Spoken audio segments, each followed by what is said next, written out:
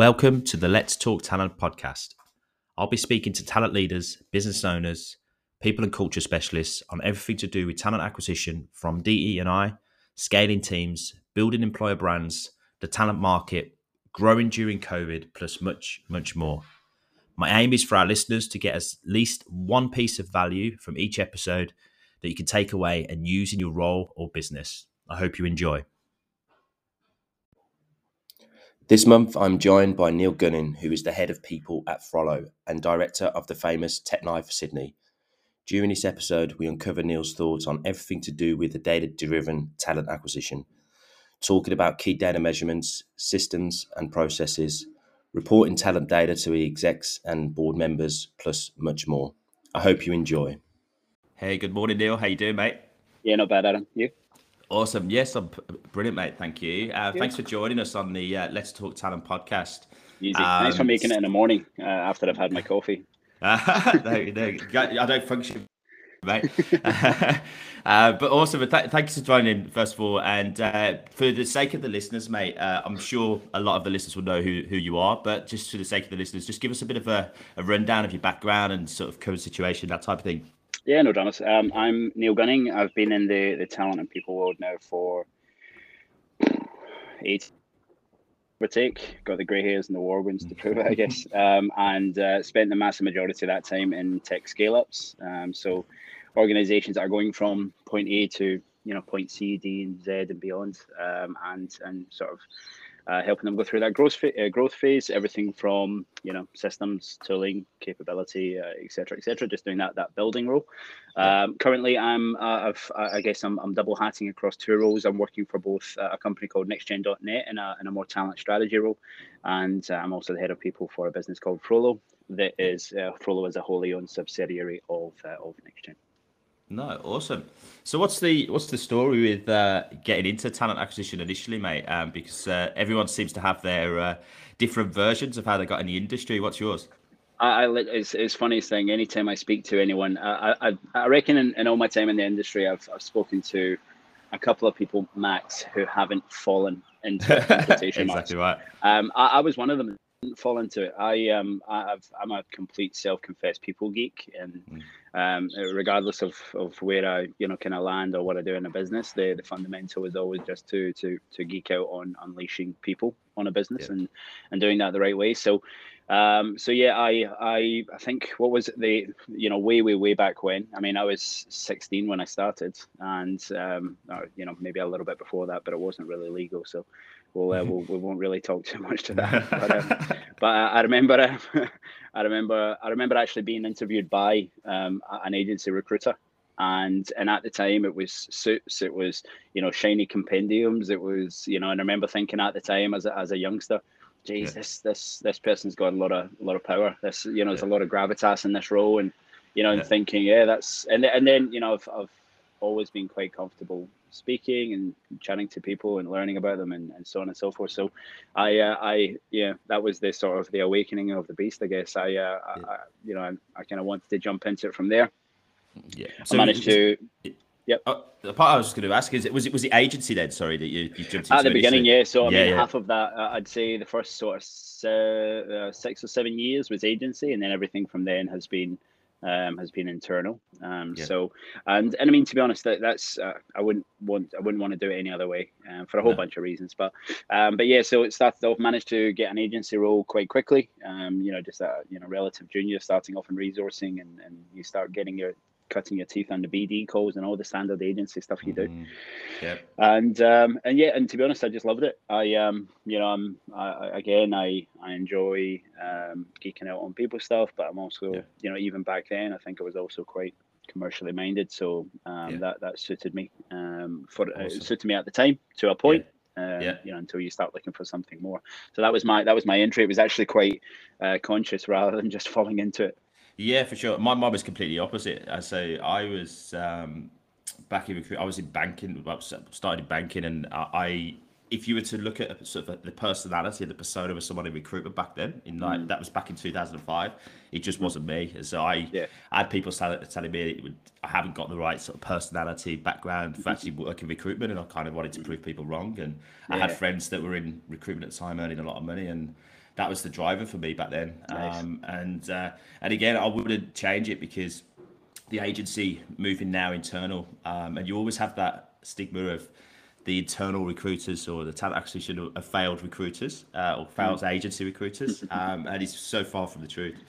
But yeah, that the work that I did in agency has helped me no end to sort of on an internal It's line huge. in the transition. Yeah, absolutely. I mean, agency, even now when I hire people into my teams, I majority of the time hire someone who's got a large part of their career in agency and maybe only recently moved into TA, or someone straight out of agency. Yeah. The characteristics that you need in internal, I think, are wildly different, but at the same time, you can find the same characteristics in an agency person. They're just deploying them in a different way. Yeah. But what you do learn in agency is to have a lot of fire in the belly to be able to juggle a number of different things. You have to learn to prioritize quickly. You have to manage multiple stakeholders with who are completely different audiences with different priorities, and figure out how to juggle them. So Yeah. and it tends to be a bit of a baptism of fire. So Yeah. even though you're taking them out of that environment where that might be a bit more of a baptism of fire into something that might be a bit more let's call it strategic. Yeah. It's those skills are always, especially in scale up, you're always going to use them, you're always going to need them, and they're fundamental building blocks to the skills that you can overlay over the top, I believe. Yeah, yeah, 100%. And what I love about internal is the fact that you can actually you're real close to the client. Like that business that you're in, the ins and outs. Where you don't, and even though in agency you try and get as close as you can to the actual client or the actual customer that you're serving, you never really get this nitty gritty of what the culture is really like or You the are the setup. client. Yeah, exactly right. That's right. You're held to account for the quality of the outcomes of what you do, and Yeah, quality of if you're in a ICTA role, the quality of the candidates that you bring in, and how many of the 100%. right bums on the right seats you put in place. If you're leading a team, how effective your team is. If you're a senior leadership, how effective your strategy is. You're being held to account for the outcomes rather than being more of a without it sort of sounding crass, with rather than being more of a point solution. There's Yeah, lots of there's lots of agencies out there, the ones that I partner with, they're true partners, and they will yeah, partner effectively with me, and they are less point solutiony. But there's yeah, lots of agencies out there who tend to be a bit more point solution, throwing people into the mix, and then whether they're successful or not is not really their bag. They're not really that yeah. fussed on that. Whereas when you're internal, you don't get to hide. So No, exactly, 100%. So your role, so you say you split now at the moment. So yeah, Frollo, and what was the other company that you nextgen.net, next NGN, gen? Yeah. nextgen.net. Yeah. So Awesome. so talent strategy for nextgen.net, and so tend not to do any of the anything that's sort of more the sort of delivery and tactical focus. It's much more looking at how can we unleash the talent potential in the business in more effective ways. So current sort of projects there are focused on like reorging the business, so looking at the org design and how we can derive and optimize, I guess, for effectiveness and outcome. Yeah. Whereas with Frollo, it's head of people. Yeah. I am now, and I always will be, a talent acquisition specialist. That's my sweet spot. That's where I Yeah. geek out. That's what I love. But Yeah. at the same time, by nature of the roles that I've been in, I tend to sort of get involved a lot more broadly, and it's just sort of gravitated into I guess a broader role. Yeah. Looking after the whole people space, inclusive of talent acquisition for Frollo. Oh, that's awesome. And then obviously TechLifeSydney, it's that you're heavily involved with at the moment. Yeah. What was the drivers behind that initially, or what was Um, the reason for starting? TechLifeSydney. So my co-founder Alex Waite, who a lot of people listening will know as well. He's Yeah. he's a great human being, and way back when I was heading up talent at SiteMinder, and Alex was over at Ansarada.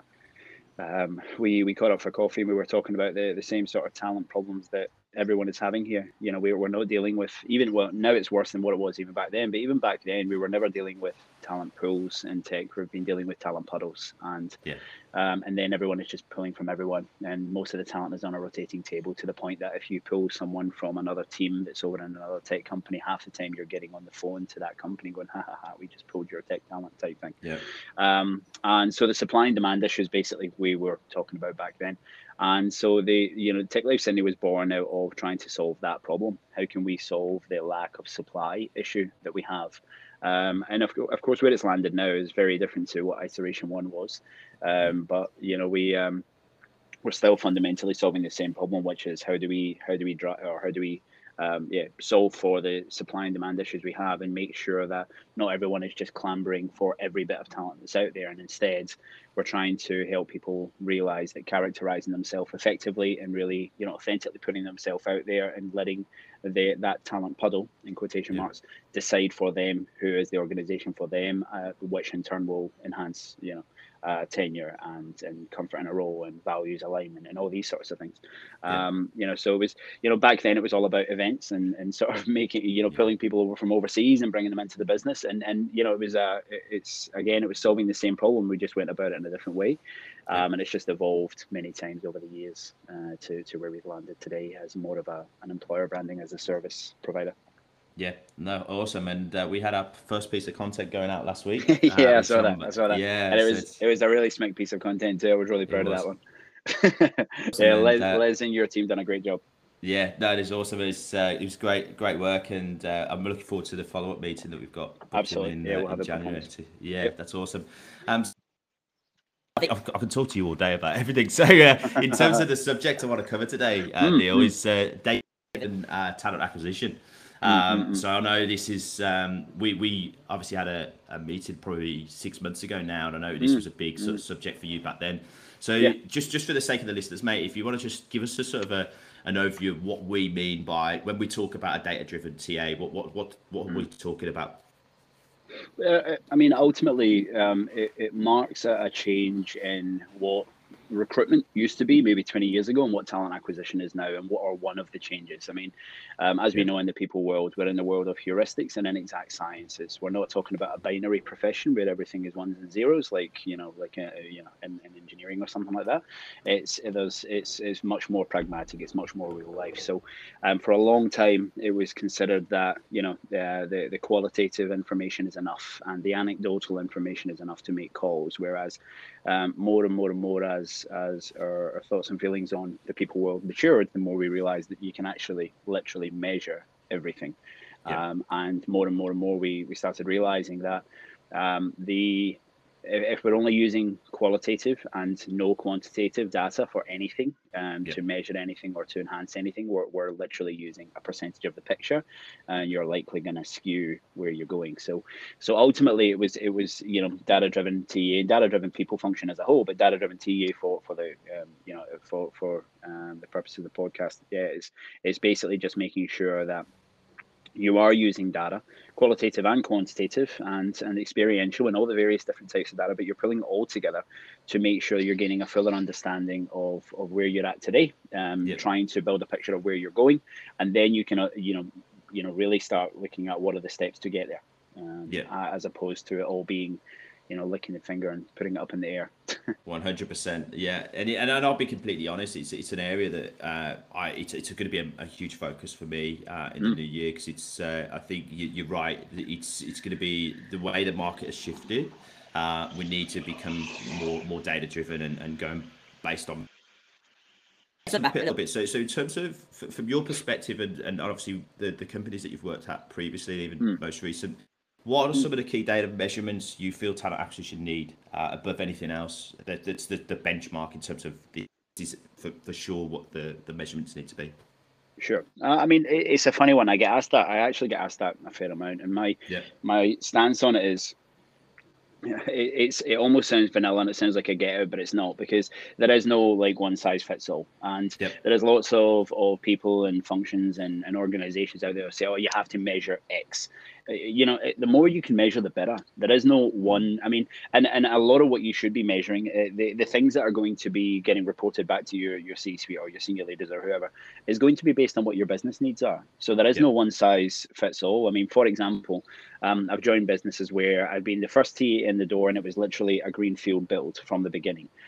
So from there, you're basically just looking to build your first baseline of what are all the hygiene metrics. So you've got, it's funny, you've got a lot of people that will speak to different nuanced types of metrics these days, and therefore think that things like your average cost per hires, your time to fills, your time to hires, your cohort analyses, your stage, the effectiveness of your pipeline stages and how well you're, all of these things, what they are to me basically are the fundamentals. They are like the hygiene metrics that when you first go in and you're first starting to build that first sample of data to know that is the anchor point for everything else. That's what you're building from. But then how you build and the way you build and the velocity you build is entirely driven by what your business needs. So as the first TA in the door, you're literally just building that, and then based on, how many people do they want to hire over what period of time, what are the talent pools like, what's the talent availability like, what tools do we have available, you can then start pulling all that apart and sort of going, okay, here's what good looks like for us. You can use industry standard data that's available and it's out there. Again, a lot of the time it can be quite inexact, but it's always there, and just with a little bit of manipulation, you can find it.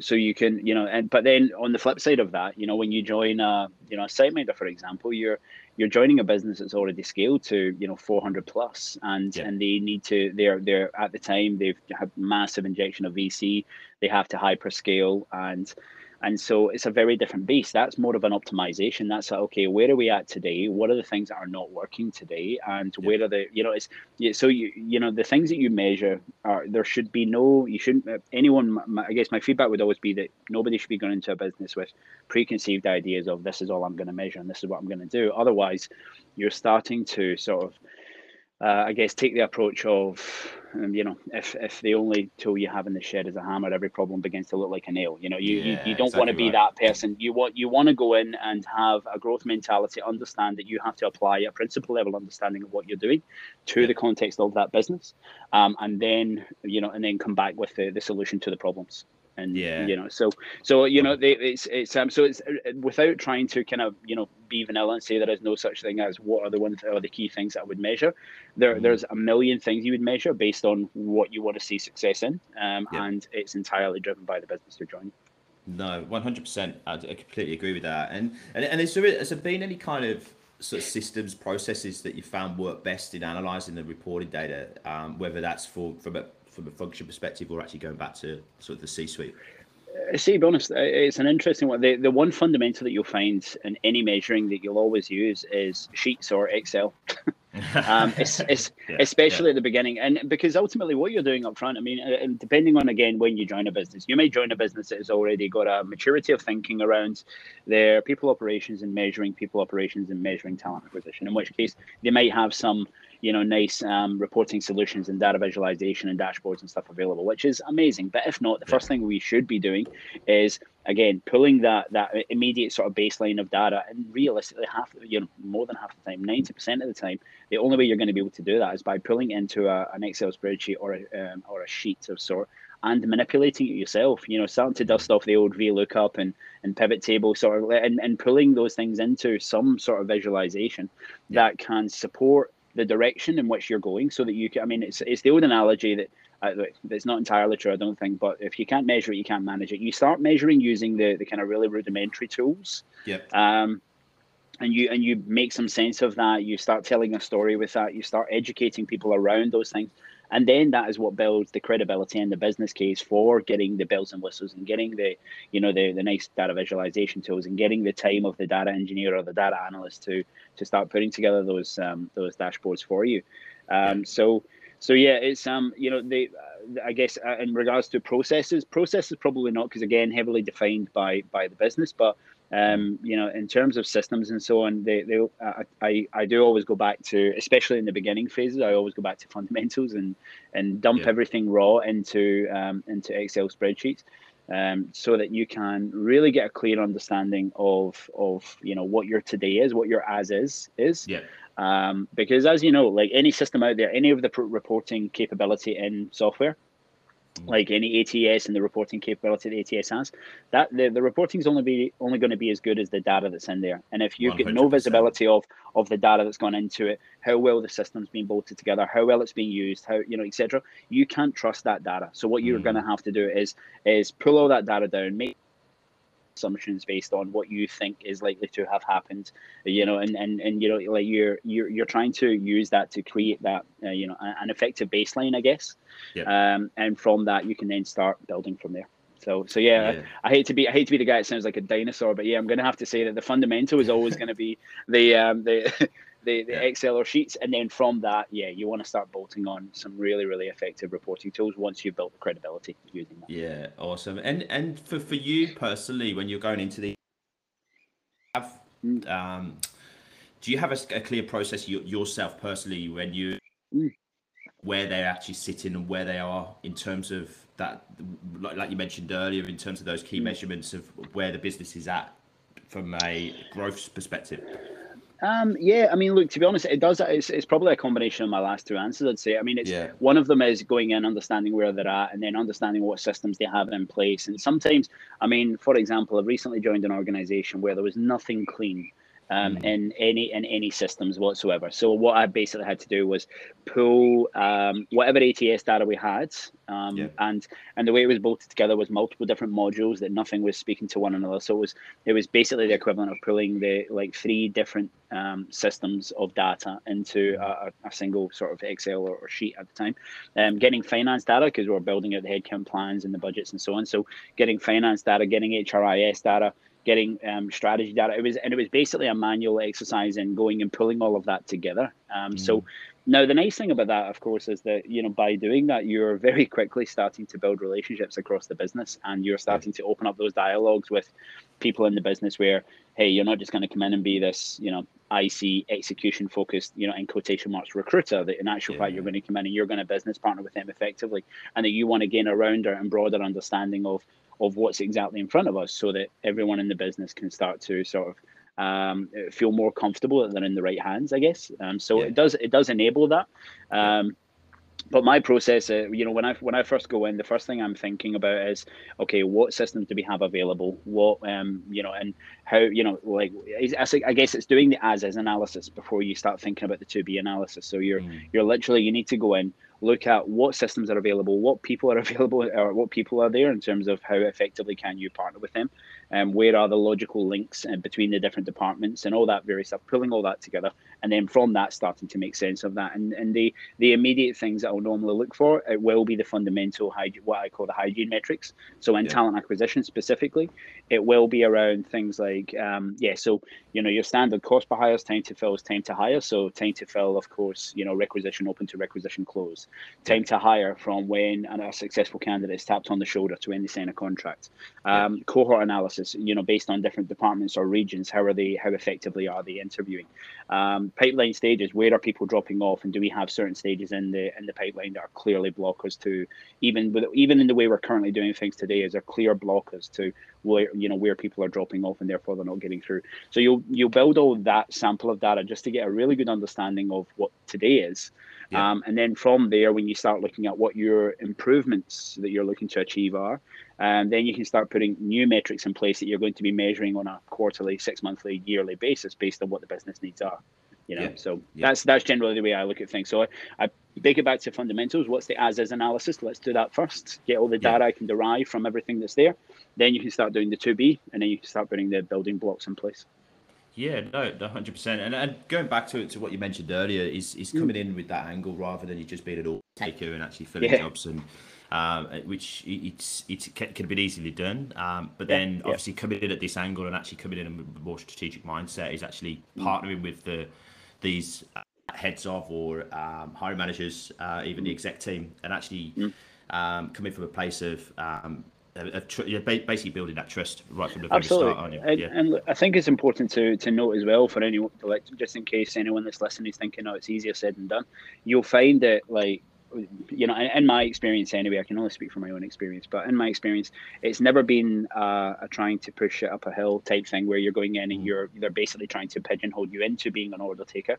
If you go in and you take that approach, it will be welcomed with open arms. And you're giving a level of visibility and a level of rigor and a level of structure and a level and that the business is screaming out for. And like anyone or anything, they don't know what they don't know. If they've never had that in the business before, they're not going to know to ask for it or that they want that. So if you take that with you, you're giving a level of visibility and you're giving a level of maturity and I guess a level of respect back to a function that maybe previously didn't have that. And in return, you'll get a lot of people that respond really well to you trying to give broader and wider visibility to the wider business. 100%. And they'd expect that kind of information from other functions within the business. So why not talent? Absolutely. Absolutely.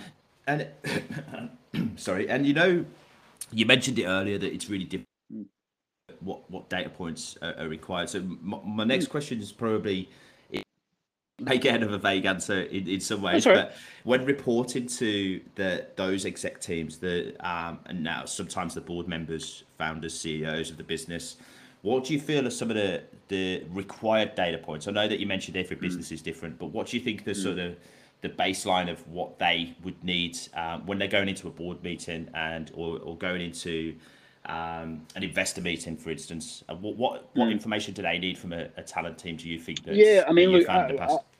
And what I should try and do then, because it does heavily depend on business, but also try and 100%. do to give examples of where it is so different. I'll try and call on sort of past experience. So I've been in businesses where their FP&A, financial planning and analysis hasn't really been on point, and so and with that, a lot of the time they are not looking at this bum that's going on this seat, what is the likely revenue that we're going to derive from that? Because if their FPA is in check and they have the really effective financial models, a lot of the reporting will be around making sure you're hitting revenue targets based on the headcount you're putting in place. Yeah. So depending on the maturity of that type of thing, so you'll be reporting on that, and that's what they care about. And therefore, if you're reporting on how you're not trending towards the revenue targets they have based on headcount not tracking the right way, that of course points to velocity of hires and how quickly you're actually getting bums in seats anyway. But what they're focused on is the revenue piece. So, depending on the maturity of how all those things check out, depending on the maturity of the business, that might be the angle that a business would look at it. In other businesses, though, I mean, look, as we know, in the scale-up world and in the tech world in general, like everything is about pace. Everything is about pace. And so, like half the time I find that as a talent acquisition, person, leader, whatever, you're trying to find that really nice cross section of speed and rigor. Like you don't want speed to, it's the old time cost quality triangle. Like you don't want to find yourself just going fast because then quality and cost likely could fail. You want to find the right sort of balance of both. And so, but speed is always a constant in every single tech business. So a lot of the time, they just want to know, okay, of all these roles, how many of them have been filled over X amount of time? And so a lot of, again, that would be less focused on how mature is their revenue models and their financial models, and can you tie it back to business performance? That would just be more based on, because I mean, let's be honest, we could write down all the kind of cool metrics in the world that are focused on the stuff that we geek out on, but a business doesn't want to see that. That's noise to a lot of businesses. They want to know that the function is operating as effectively and as efficiently as it can. So based on what those, based on, I guess, the stage of the business, that will guide what you're reporting on. And even just in terms of, maturity of the business as a whole, I guess a third example might be, when you're the first TA in the door, it's where it's a smaller business and they're just figuring, and they're just kind of finding their feet, I guess, where ultimately everything is an education journey. So, when you're in those businesses, what I find is where, the larger businesses, they'll want a weekly or a monthly report or both, or they might want a quarterly one for board meeting, or depending on, they'll have a particular cadence you'll be working towards. Whereas in the smaller businesses, they will want to understand how you're measuring success. They will want to understand, so they might want to know a little bit more of the under the hood stuff around what does, what does a good sort of, cohort analysis look like? What is the health you're looking for? What is a good top of funnel into the funnel in regards to the vendor effectiveness and candidate behavior? They'll want to understand all those things just so that they know that you're I guess, bringing some of those data points to an otherwise heuristic profession. So, being that first in the door, it might be a little bit more every couple of days, pulse checky, a weekly sort of, quite operational and quite delivery focused report. So, there's no sort of one size fits all, sadly, again, but maybe hopefully those three examples maybe give a couple of data points as to how it just shifts a little bit based on the business needs and maturity. Yeah, no, that's 100%. That's an awesome answer, and thank you for going into such detail. No, I completely agree with everything you. In terms of, so if we were looking at the talent acquisition market, if you look at especially over the last 2 years, especially with the pandemic and what's happened there and the border closures and things, do you envisage any further changes to the talent acquisition market, or even opening up further opportunities within? And how do you feel data is going to play in that part of it? It's going to be huge. And do I see changes? Yeah, I see potential positive changes if the talent acquisition industry and the people industry as a whole grab a hold of the opportunities that present themselves. So at the beginning of the pandemic, we found ourselves in a situation where we were, all of us in our industry were basically dispensable to a certain extent, because all of a sudden no business was thinking about growth. Every business was thinking about rebalancing the cash balance and making sure that we're going to ride out the storm. And that was, and understandably so. But then more and more, as we've understood the economics of the situation we're in and COVID and so on and so forth, I mean, the market right now is hotter than I've ever seen it in 18 and a half years of, 18, 19 years of. Now, with that comes the ability for lots of people to take on new roles and apply a completely different lens to how they've maybe historically operated. So if they've maybe historically operated in a bit more of a transactional, just filling roles, day to day type thing, by building out that data-driven capability, by building out the things that a business as a whole will want to see, and trying to apply that, holistic, data-driven, principle-level view of the world, if they can apply that in their next role, they can elevate themselves. And what that does, if we get a large cohort of our industry doing that at the one time, we can elevate the stance, we can elevate the standing of the industry as a whole across business and across, in my case, across tech, but across business as a whole. We're still shaking off, I think, the shackles of 10 and 15 years ago, where there's a lot of businesses that are still run by boards or CEOs or whatever, who have maybe been in and around the business world for that long, for the 10 and 15 and 20 years and so on. And therefore a lot of the legacy ways of thinking might still be a bit more prevalent in some businesses than others. The more we can sort of break through that and we can shake off that stigma, the better. And we can start to rightfully give ourselves, talent acquisition is talent acquisition because it is a business partnering function. It's not just recruitment where you chuck up an ad and throw CVs over the fence to a hiring manager anymore. It's much more about thinking longer term. It's business partnering, it's advisory, and it's being data driven. So the more we can do that and the more we can elevate ourselves, the more we give ourselves a much more prominent position in business. And I think that is the opportunity we have. There is so much demand. Businesses need talent acquisition and people. More than ever before. You use that as an opportunity to go, right, okay, I'm gonna change the dynamic of what this role and what this role looks like for me, and how I'm going to positively impact the business. Yeah, no, 100%. And did you, just out of interest, did you see if we were to go back to the beginning of the pandemic now, nearly 2 years ago, and when we were, everyone was just so uncertain in terms of where the market was going to go. Did you see it playing out this way, or did you see that far ahead, that it was actually, because I can't believe how quickly that sort of turned on its head in terms of that, in that time frame. To the degree that it has, no, definitely not. I mean, I don't think, and I think anyone who says that, I mean, even if you go to the Josh Burson, if you go to the Josh Bursons of the world, and they have absolute,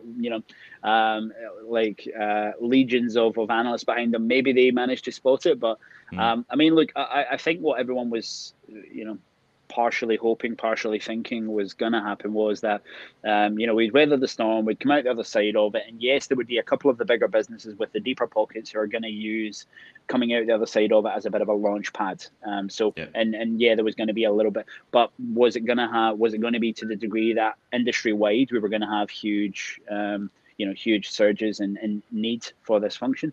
I don't think anyone would have. No. Well, I think that, we all knew we were going to come out the other side of it. I think we were all hopeful of coming out the other side of it relatively strong. But I think people more felt like it was going to be, we'll come out the other side of it and it'll go back to a relative normality. Not that we'll come out the other side of it and we'll go back to it being, a market where our capability and skill set is so in demand that we've never seen it like that before. So, I mean, again, maybe it was partial hopefulness that led us to think, we'll come out the other side of it, fine. But I think if anyone managed to make that prediction that we were going to come out the other side of it with things as hot as what they are, I want to know that person because I want to work with them. Yeah, exactly right. But I just find it absolutely amazing that we were.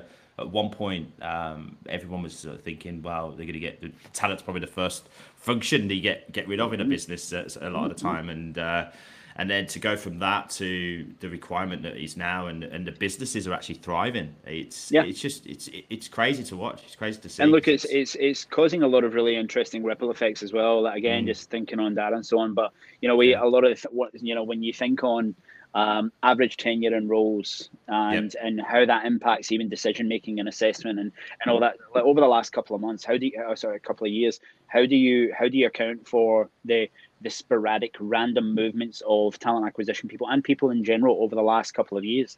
So it's going to be interesting how it all plays out, but it is just really positive to see that people, professionals as a whole, are coming out the other side of it with businesses seemingly understanding the level of impact that we can have, and clearly by the sheer demand putting a level of importance in that. So 100%.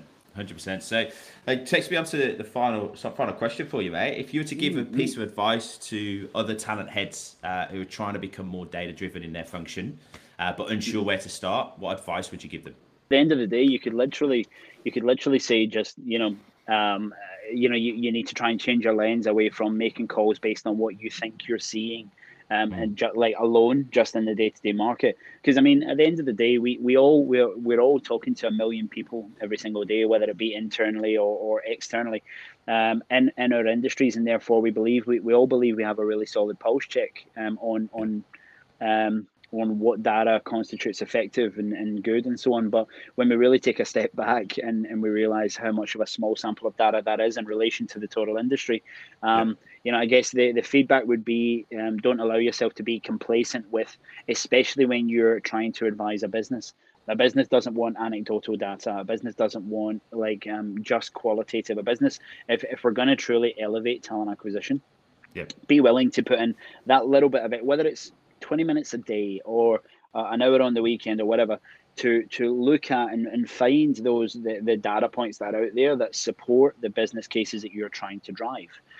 Don't allow yourself to just fall into the trap of I saw John over there, his company's doing X, so we should do X because that looks really good. Don't allow yourself to that. That's what's going to keep I guess a relative ceiling on the level that the people operations function can grow to.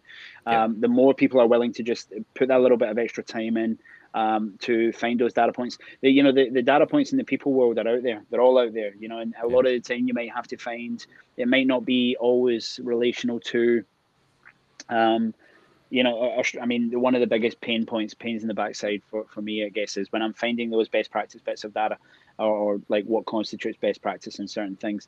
Very rarely is there, 0 to 1,000 category tech companies in Australia, in Sydney. It's always a matter of pulling lots of different data pieces together and then looking for the trends analysis of lots of different things. Sometimes it's looking at economic trends and the differences or the similarities in economic trends between Australia and the US, and then looking at some US data and then overlaying that over the top.